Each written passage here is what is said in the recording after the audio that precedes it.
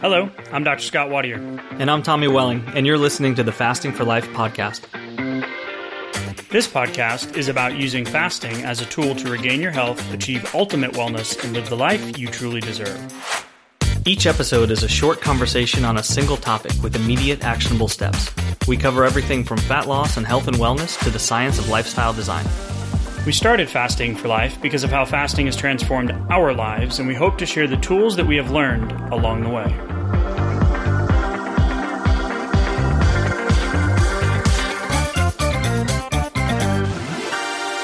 Hey everyone, just a quick message here before we hop into today's question and answer episode.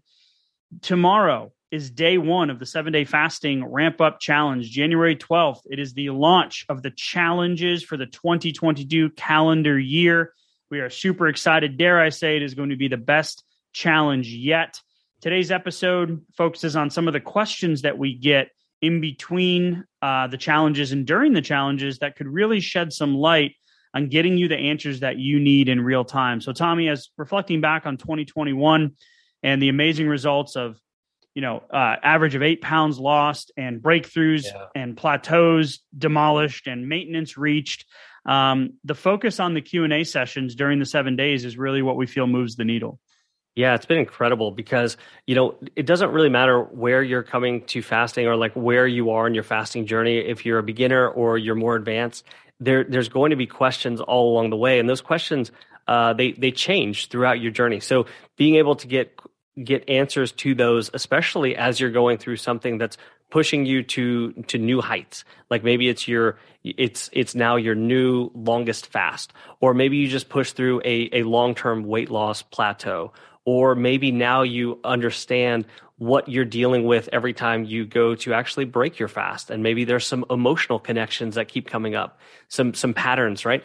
But understanding what those look like in real time, especially while we're going through the science and the psychology of it, again, in real time every single day, that can be the difference between, kind of stagnating or plateauing versus breaking through that and getting to the next step. And that's what the challenge is all about. Absolutely. And focusing on those Q&As every single day, you get the replays, you get the videos, you get the audios, you can take them with you on your walks. We are there with you every step of the way. It is a vow that we think we've kept our promise to, which is we answer every single question during those 7 days and give you the support that you need. So the action step for today's intro to today's question and answer episode is go get signed up for the challenge. It starts tomorrow. Don't miss out. You can go to the show notes or www.thefastingforlife.com/live. And now on to today's episode. Hey, everyone. Welcome to the Fasting for Life podcast. My name is Dr. Scott Wadier, and I'm here, as always, with my good friend and colleague, Tommy Welling. Good afternoon to you, sir. Hey, Scott. How are you? Doing fantastic, my friend. Today, we're going to do a listener Q&A. I'm not sure if it's the holidays or the most recent challenge or what is happening, but man, the contact us is the info at questions, the messages on Facebook. In the Fasting for Life community group, there's just been a ton of questions. So we're going to pick out some of the ones that we feel, or we have picked out some of the ones that we feel can be impactful and we've seen repeats on. So today is going to be a listener Q&A. And as you know, growing up, going through school, there is no question is a bad question. So if you guys have questions, feel free to reach out to us, info@thefastingforlife.com. If you're new to the podcast, you can head to the website, thefastingforlife.com. We have a free fast start guide. It's a simple 6-step PDF to put 1 meal a day fasting into your day-to-day life. And it is the thing that we first originally created and is still going strong, getting people results. So, Tommy, what question do you want to start with today, sir? I'm going to pong it over to you because I know we have our list and I typically will be the governor here, but where do you want to start? I think we should start with breaking the fast. There can be a lot of points of concern or points of confusion that maybe we can lend a little clarity on about breaking a fast. So frame out because this came from a conversation between two people in our group. And I think it was good perspective, but frame out what the construct was and what the actual question was, or the concern, I should say, with breaking a fast. Yeah, it's like going into the fast and then having some fear around the actual breaking. Like when will I? How will I do it? I have some concerns about my own eating behavior, my own eating patterns, and she said it can be hard to break the fast sometimes. Often, I'm afraid if I start eating, I won't stop, or I'll want to see a fasting time like a new PR, a new personal record, or a new best time, or one that beats somebody else in the group or one of my friends, and just not knowing exactly what you're going to do, kind of having that clarity of what the purpose of the fast was, and that confidence that during your actual eating window you're going to do what's serving you and serving your goals, and having a plan going in and then executing on that plan. Yeah, so a couple layers there, which is why I really like the question and the conversation. So breaking a fast for addressing the concern of always having to or wanting to climb Mount Everest every time, meaning like you've hit the PR. All right, I did it. Now I did 24 hours. Now I want to do 26. I did 26. I want to do 28. I did 28. I want to do 30. Yeah. Somebody in the group's doing a 5-day fast. Oh, well, I want to do a 7, right? So I hear a little bit of competitiveness, and that reminds me of my loving wife, Megan, where she has that competitive edge, where for me, I'm like, I don't care. You can win. It's fine. Like, I don't have that, competitive, like with certain things, but not in everything, right? Where she might be a little bit more competitive in everything. Maybe. Maybe. This is just, I don't know who said it. Wasn't me. But with that, I feel that we may be setting the expectations of what we're expecting of our fasting lifestyle a little bit too high. So the idea with fasting is not to create this restrictive kind of competitive environment where it's like, oh, I gotta break it next time. It's really being strategic with using different varying fasting windows or fast cycling to use time 72 hours and less, because we get the protective metabolism protection there. We get our protection of our resting metabolic rate. We're going to talk about that in a minute from another question that came in from a listener. But it always goes back to me is there's conviction and clarity. So going back to what is my plan for the week, and is this plan moving me closer or farther away from my goal? So it sounds like to me, if you're always wanting to just push it the next time, really making sure that you have a plan that you can commit to ahead of time and removing that decision to have an open-ended fast. Yeah. That open-ended fast, that can be a slippery slope. But what you just said there about kind of like having that plan for what you're going to be doing with that fast. Like if you think about it, you can't just endlessly hit new longer fasts. I mean, I guess technically like you could for a long time. But would you really want to? Is it serving you and your psychology and your physiology and your goals the best? Or could it be potentially setting yourself up for losses, like for misstarts and for failure or failed timer hits that add up over time, where you say, okay, I really want to hit a new PR this time. And my longest fast before was a 36-hour fast. I really want to do something beyond that. And then, so if you keep pushing it and you're not hitting the end goal that you set out for yourself, that's a mark against you. Right. And those things, we remember those things, they start to wire together. And then if we're consistently not hitting the goal that we actually set out for, then we get into a bad pattern, and that's going to lead to, negative results, not getting farther towards our goals. Yeah. The one other layered thing here too, is where it was the concern about, if I start eating, I'm not sure I'm going to be able to stop. So that's a different conversation, and it can feed into that feeling of always wanting to push.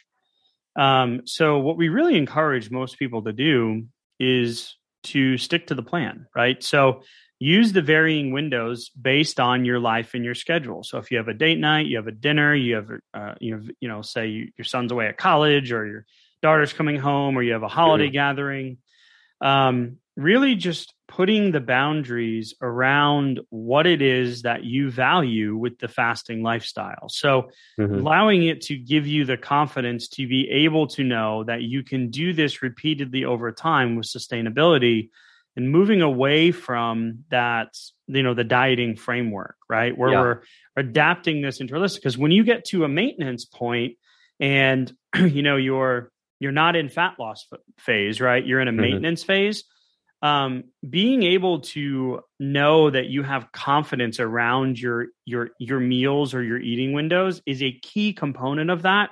And the only way maintenance is ever going to work out and stick is if you get the repetitions and the practice of building those habits and those routines. Yeah, good point. And when she says there, I'm afraid if I start eating, I won't stop, that reminds me of my own former habits with like a revolving pantry door, because if it feels like a slippery slope whenever you go to break your fast, then there might be some things that you need to put some other control points on. Like for me, that meant not buying certain snacks at the grocery store, just like not keeping them in the house. Or if I'm sitting down for a meal, like sitting down for a meal rather than an eating window. Like, so if you find yourself going down slippery slope every time you break your fast, consider it a meal rather than an eating window. Even like one meal a day. One meal a day. Okay. Emphasis on meal there rather than even like we've heard it like a 30-minute eating window or a 60-minute eating window, or maybe even like a 90 or a 2-hour eating window, but treating it like a meal rather than a window, because a window can bring about a lot of behaviors that don't serve us. Those are like old behaviors that went along with gaining weight, not with gaining control, right? Right. And the intentionality behind that meal too. Make sure that you are putting things in that you enjoy, and making sure that you're eating to satiation. Make sure you have good sources of protein, nutrients dense foods, etc. Is really part of that equation as well. It's not a simple one size fits all answer for a lot of people, but it's something that you need to get those repetitions in to build that long term. So great conversation, great question there. I want to move into a straightforward question, which is, why do I sometimes get cramps in my feet and hands? And is this related to intermittent fasting?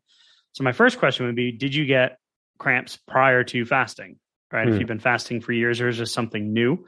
And if it is something new, a couple of considerations. If you've extended your fasting windows, maybe the weather has changed and you're indoors with heat more and you're getting a little bit more dehydrated. Maybe really the answer to this one typically comes down to hydration and electrolytes. So if this is you, and this question came in from Joanne, one of our listeners, and it would be a lot of people, when they see cramps, you can get on the web and you can go down Dr. Google, and magnesium comes up a lot as the answer. Magnesium sometimes can make cramping worse. So what I would really start first is hydration. In my mom's story, she called me one day, "Hey, honey, I'm getting this. I don't understand. And I had a banana and I did this and I tried magnesium and it didn't work. It made it worse." And I was like, right, it's hydration. So increase your water intake. If you're already doing a substantial 75 to 90 ounces of water a day, right? Half your body weight in water. Add 1 teaspoon of Himalayan or Redmond sea salt, or a good healthy, source of a good sea salt, right? Doesn't matter which one. Add a teaspoon in the morning into 16 to 30 ounces of water, and then a teaspoon, this is the key one, late afternoon, early evening. And do that for a couple of days and see if it improves. And then the second thing you can do to add in before bed would be like a warm Epsom salt bath, which can help. Again, salt. And then if you're having more of like a sleeping issue with cramps, then I would try something like a magnesium-based product like Calm, or a magnesium supplement. But start with hydration first, because that's typically the driving factor before we get into the supplementation stuff. Yeah, I think that's great perspective. I know for me personally, I used to have a lot more cramps, and mostly like in my hands, like in my thumbs and in my feet, just kind of sporadically before implementing a fasting lifestyle. It's like I was able to find more of probably the electrolyte and hydration balance was easier as the weight came off, and then as I got consistent with my fasting as well. Yeah, when I was, and one thing, interestingly enough, this also applies to headaches too, the hydration thing. Yeah. When I was in full-time clinical practice and the seasons would change and we would go from hot, humid Houston to cool, palm trees are dying, sprinklers are freezing, and power's being lost for days on end, the great ice and snow apocalypse we had last year. Right. The heat turns on and heat is dry. And you're typically used to a certain amount of water in the air down here in Houston. So if you're inside and the heat turns on, people would come and be like, Doc, my headache's kicked up.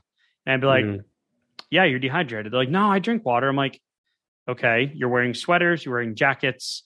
The air is drier. You're inside. It's dry heat. I was like, literally just increase your water, add a little bit of salt, and boom, headaches go away. So similar mechanism there, but it just reminded me of that when we're sitting here talking about it. So go ahead, tell me.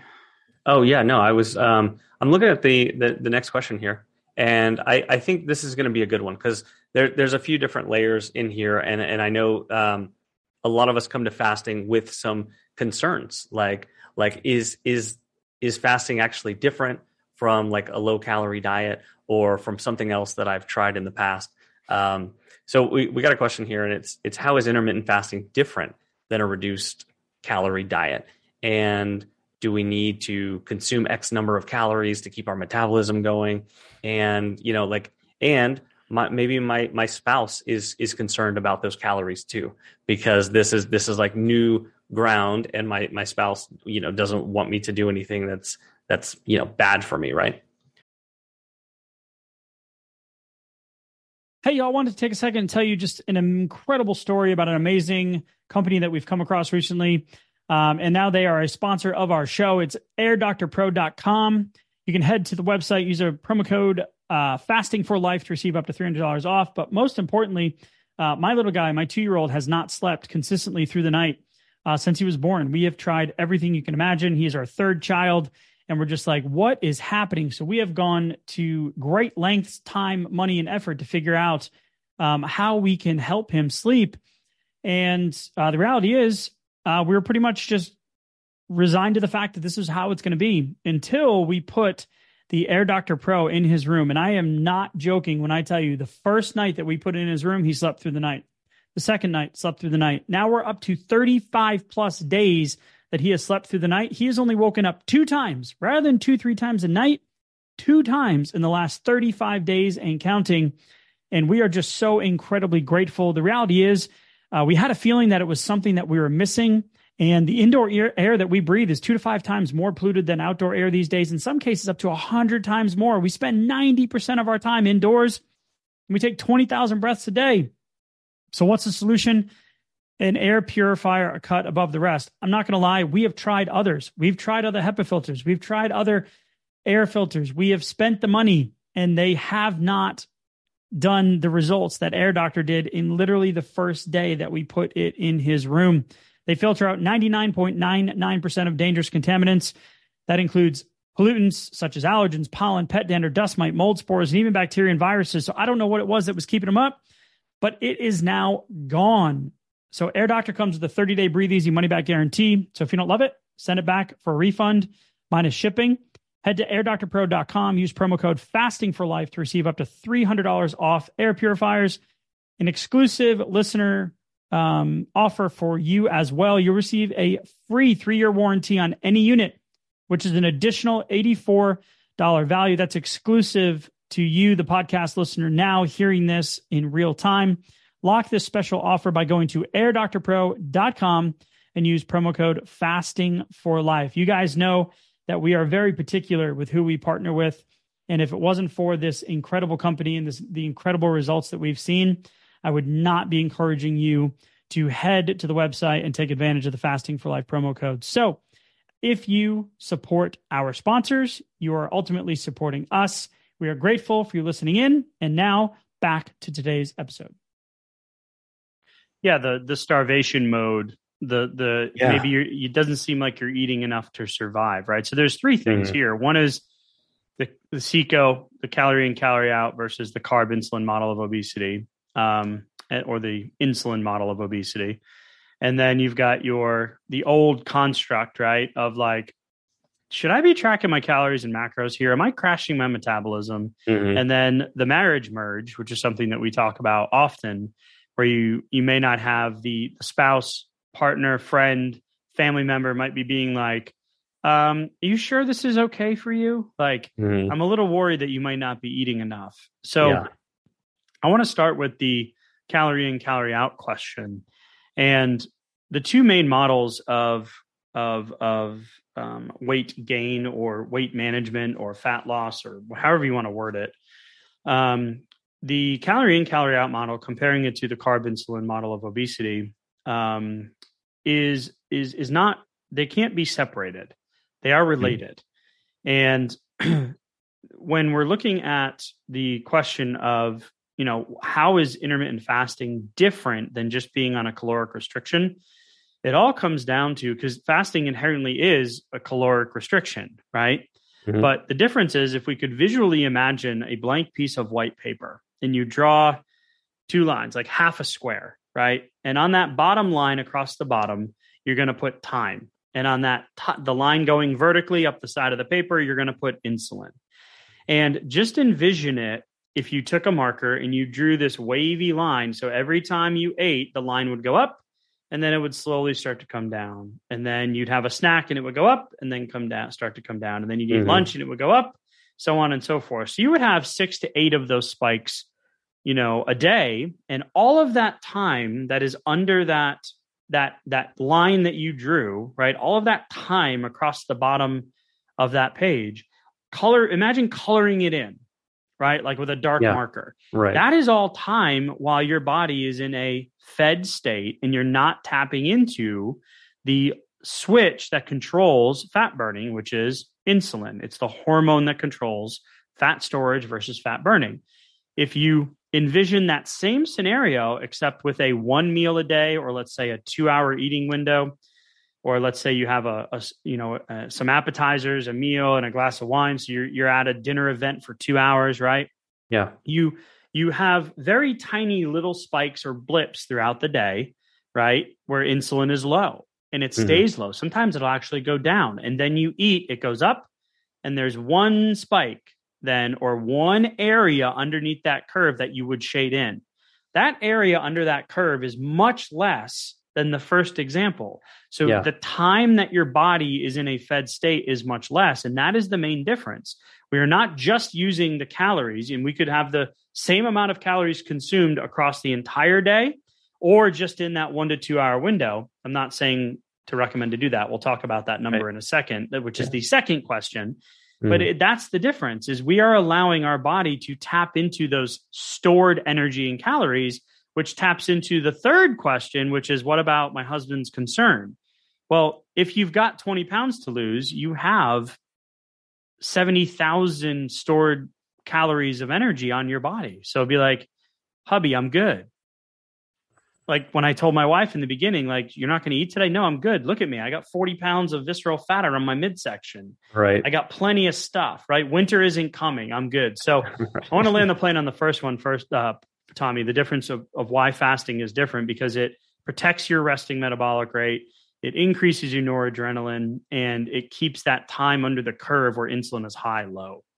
Yeah, we are really doing something different. Like you said, even if you take in the same number of calories, but it's in that time restricted manner, and you get the huge benefit of keeping the insulin levels low and getting less time underneath that curve. And that's where the reversal process, the healing process takes place, right? Like that's when I get to start undoing all of those times when I had those meals that had a few extra calories each time I did it, and they were a little bit more processed carbohydrates. It was a little bit more, I saw the scale just ticking up slowly over time. Well, something was happening to do that. Like my body was overall, I was spending more time in fat storage mode. So if I want to undo that and basically act like I have a time machine and I can go back in time, then this is how we do it. We control the insulin now by making these choices. And that is huge in terms of the reversal process. So especially so if we're looking at the insulin model of obesity versus the calorie in, calorie out model, that's like we're talking about the resistance portion, right? The 20 pounds that you just can't lose, or the same 20 you've been losing, or now it used to be 20, now it's 30, now it's 40, et cetera. Yep, that was me. So yeah, same here. So you are tapping into the reversal, which I love, is that you're getting your numbers to a point. We just had an example pop up in one of our groups where a woman was like, I did it. I've never seen my numbers in the 70s before. And she was having pre-diabetic numbers, and she got there by being consistent and sticking with allowing the hormones of insulin and the hunger hormones, leptin and ghrelin and all that stuff help to balance out over time and remove that time under the curve where your body was in fat storage mode. So you know what the best part of that was when she shared that with us was the fact that she wasn't at her lowest overall weight. Yes. But her blood sugar, insulin, and ketone numbers were at a much better point than the last time.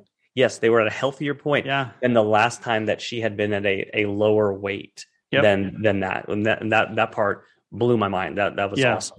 Yeah, it was incredible when she shared that. I had just forgotten about that. Great point.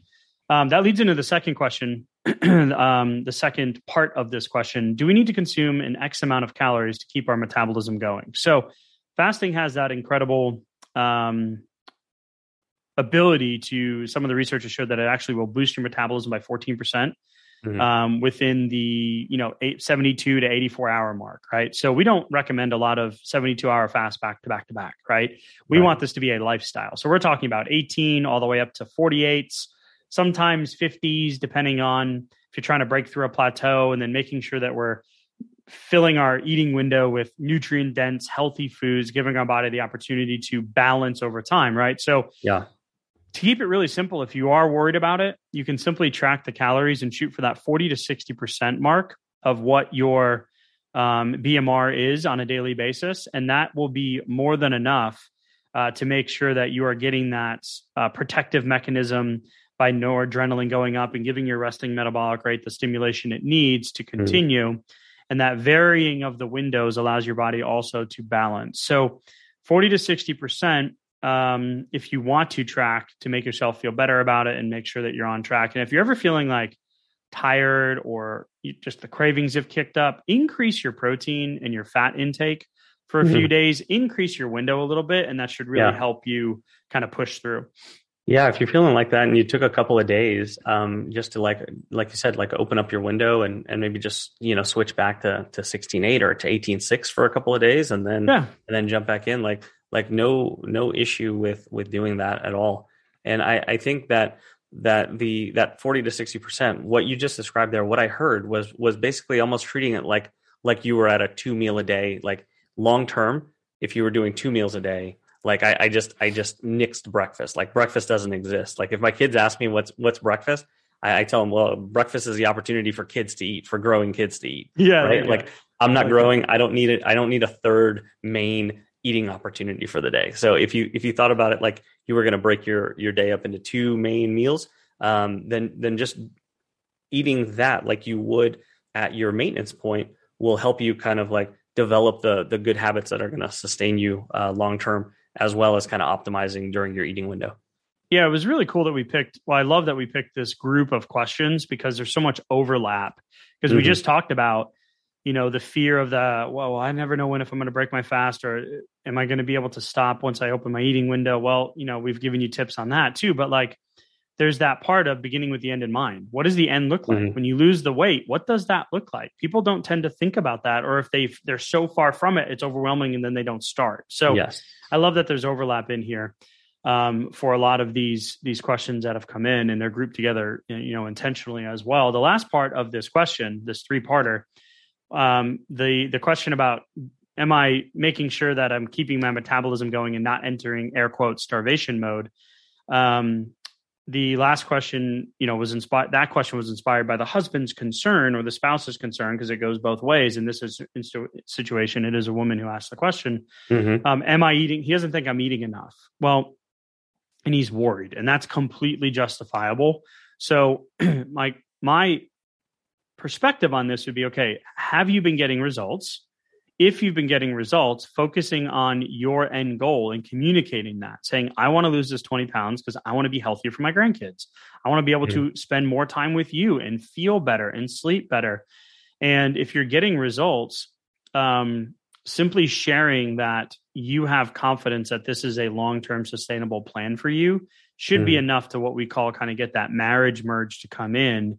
And it's tough when that person is not doing what you're doing and they're not doing it. And maybe they are, but they're not doing it for the same reasons. Right. So just being encouraging that if you do what we just talked about, then you are okay. And just relaying that information. Well. For my own household, when I got started, my wife was concerned for sure. She was like, well, that sounds extreme. It sounds like it might be dangerous. Are you sure? Like, no, I don't even think she asked me if I was sure whenever I first started. It was more like, why would you do that? That doesn't sound good. And it was like, well, okay, I've been trying all these other things for so long. Let's do this. I just want a little bit of support. Don't be too concerned. If I don't feel well, then I'll eat something. Okay. But I've been eating a lot of things for a long time. So let me do something a little bit different and see how this goes. And so then just over the first few days of like, okay, well, let me just check in with you. Let me tell you how I'm feeling and how I was feeling last week. So I'm kind of contrasting now within the beginning of this fasting thing, how I'm feeling versus whenever I was doing things the old way. And then it didn't take long to go like, well, obviously you're making some choices that your body seems to be responding to better. You feel better. And then that starts to give some reassurance to your spouse. And it didn't take long before she said, okay, well, maybe I should do a little bit of this too, and kind of start dipping your toes in the water. And then you have a really cool process of like support, encouragement, feedback, like built into, your marriage or your home life. It's a really cool thing to start to get that marriage merge. Yeah, it is. And I mean, man, you guys, from when we first met, you look a little different. Yeah. Right. Yeah. The key word is little. So, thank you. Yeah. And that's pot calling the kettle. I'm there. So, yeah.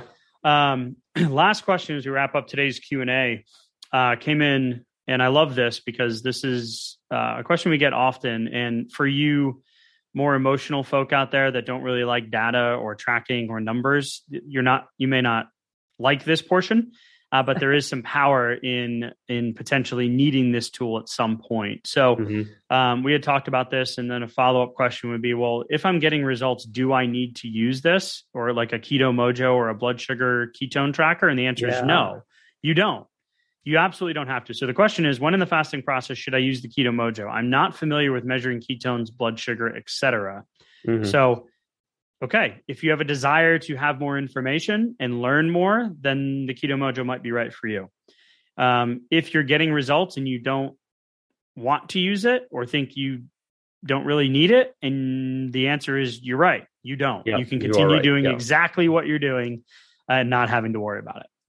Yeah, we've even seen some people who were on the right track and then, got it just kind of out of curiosity, and then started getting some question marks, some uncertainty points, because there's some unpredictability in what your blood sugar is doing, like minute to minute, what your ketones are doing. Each 20-hour fast is not going to look the same on your Keto Mojo. It's going to depend on your level of insulin resistance, what you ate at your last meal, how hydrated are you, have you exercised today, what time of day is it? The list goes on for the variables. So understanding that if you are going to go down that path, which it's a really cool one, but I don't feel like I was ready for a while for like a level of like, what's going on in, within my body, for more data that I could kind of start reconciling and correlating over time with what I was doing.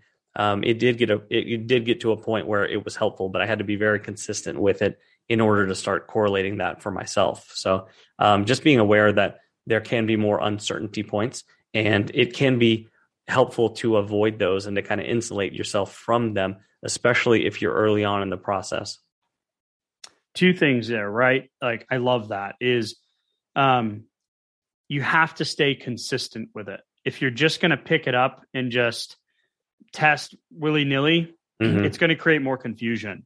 So staying consistent, testing every morning is going to give you a good baseline of what your body's doing overnight, what your fasting blood sugar should be in the morning. It'll give you an idea of where you're on the blood sugar disease scale of healthy, prediabetes, diabetes, et cetera. And then the time that really was powerful for me, Tommy, and you had brought this up and I had forgotten about it, was that between like 12 to 2 or 1 to 3 time, especially on the days that I was doing some longer fast, that really gave me some insight into what was happening and why I felt the way I did on certain days and better on others and whatnot. So early just afternoon. Early afternoon. Right? Okay. So staying consistent with those 2 times for a few weeks, if you are testing or if you haven't really found any traction with it, is a good place to start. And then the second thing that I thought of when you were explaining that was, if you are already doing blood sugar testing, then getting a Keto Mojo that has the ketones portion of it or the GKI portion of it could be a reasonable, like, I don't want to say upgrade, but a reasonable level up. Because you're already used to doing the blood sugar testing, but now you're just going to get blood sugar plus ketones. And then there's an equation that spits out a really cool metric that gives you some insight into what your body's doing physiologically in terms of disease reversal and energy production. So again, if you're listening to this going, wah, wah, wah, wah, wah, wah, wah, like the Muppets or the Peanuts, right? Charlie Brown in the background, right? Like, don't worry about it. You don't need to. Just keep doing what you're doing. But knowing that if you do get stuck or you do want some more data, you are more analytical for all the engineers out there. You can absolutely, use this as a tool. Yeah, let me say one thing emphatically, which is that this is going to be good. You don't need sky-high ketones in order to be in fat burning mode, okay? So if you are going to start measuring this stuff, you don't need to just yearn for the next level of ketones to feel like you're in, a solid state of ketosis and to feel like what you're doing is working. So Keto Mojo has a lot of cool infographics and explainer videos and tutorials and things like that. And so, just starting to tap into the process of just a very beginning entry level nutritional ketosis, especially if you have a high level of insulin resistance or you have a lot of weight to lose, you're on the right track. And that's how it's going to start. And usually those ketone numbers will start to slowly rise over time as the weight comes off and the insulin resistance comes down. As you're more easily entering ketosis, it will, those numbers will get higher for sure. I don't think I ever saw anything over 2 for, might have been a year. I don't remember. It's been a while since I've used it consistently. But one last kind of fasting for life, little bonus drop here I wanted to share was going back to the original, as we wrap up today's episode, Tommy, about the closing your eating window or being concerned about it. I really want to give the optimizer, as we say, the 5-4-3-2-1 rule, and as a tool to be able to do something actionable if that spoke to you or if that's something you struggle with.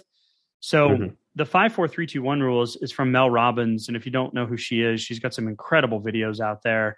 One of the most, just powerhouse entrepreneur, life coach. She's just incredible. So she does a 5-4-3-2-1 rule where you're breaking that pattern interrupt. So if you are about to do something where you're like, oh, here we go, this is my old pattern. Right. Yeah. Simply going, here I am again. 5-4-3-2-1. Give yourself a virtual hug and say it's okay. You've identified the issue. You've pattern interrupt. Set the timer for 10 minutes. Walk away from whatever it was, if it's related to food. Get out of the kitchen, get out of the pantry. Set the timer for 10 minutes and then ask yourself, do I still want to do X behavior? Yeah. And the majority of the time, you're going to go, no, I don't. And it's going to remove that pattern or that pattern interrupt or that cue that causes the habit to kind of to pop up, right? We always try to change the action at the end. What we need to do is start with the pattern interrupt or the cue in the beginning. So take a minute, 5-4-3-2-1, set a timer for 10 minutes, walk away from that environment, right? Give yourself a minute to think, and then ask yourself the question, is this moving me closer or farther away from my goal? And if you decide that you're okay with it and it's moving you farther away from your goal, that's okay in the beginning. just be easier on yourself and don't be so hard on yourself, because changing lifestyle habits and adapting a fasting, for instance, lifestyle is simple, but sometimes it's not easy, and it's okay. Yeah, sometimes you're just one little thing away, like you're one fast away, you're one little trick away from breaking these patterns that aren't serving you, so that you can take it to the next level. It's crazy how those little things add up over time. So, I'm going to encourage everyone to take a step back, reflect back. What are you doing well lately, and take stock of that. Give yourself a pat on the back and do more of those things. And just find one or two things where you go, yeah, you know what? That hasn't been serving me so well. I would like to tweak that or change it in some way. Just one or two. Focus on lots of good things that you're doing, and just take one or two of the things that you could tweak and go, yeah, how could I do this a little bit better? Put a plan in for next time. And then just think about doing that a few times. And it's going to come to you a lot more easily in the moment next time it comes up. You're actually going to take the thinking out of it. Yeah. Which is extremely important when it comes to emotional connections to food and our habits. So, good point. With that, Tommy, I want to encourage everybody, if you're new to the Fasting for Life podcast, thank you for joining us. You can head over to the website, find out more about who we are and what we do. You can download the Fast Start Guide. It's a free Fast Start PDF where you can put 1 meal a day fasting into your day-to-day life. We've got the insulin assessment up there, and we've got the challenge coming up on January 12th. We're planning out the end of this year, Tommy, as we wrap up. Got some big things coming in 2022. And just so thankful for each and every one of you that's been listening. So as we typically say, Tommy, thank you so much for the conversation, and we'll talk soon. Thank you. Bye. So you've heard today's episode, and you may be wondering, where do I start? Head on over to thefastingforlife.com and sign up for our newsletter, where you'll receive fasting tips and strategies to maximize results and fit fasting into your day-to-day life. While you're there, download your free Fast Start Guide to get started today. Don't forget to subscribe on iTunes, Spotify, or wherever you get your podcasts. Make sure to leave us a 5-star review, and we'll be back next week with another episode of Fasting for Life.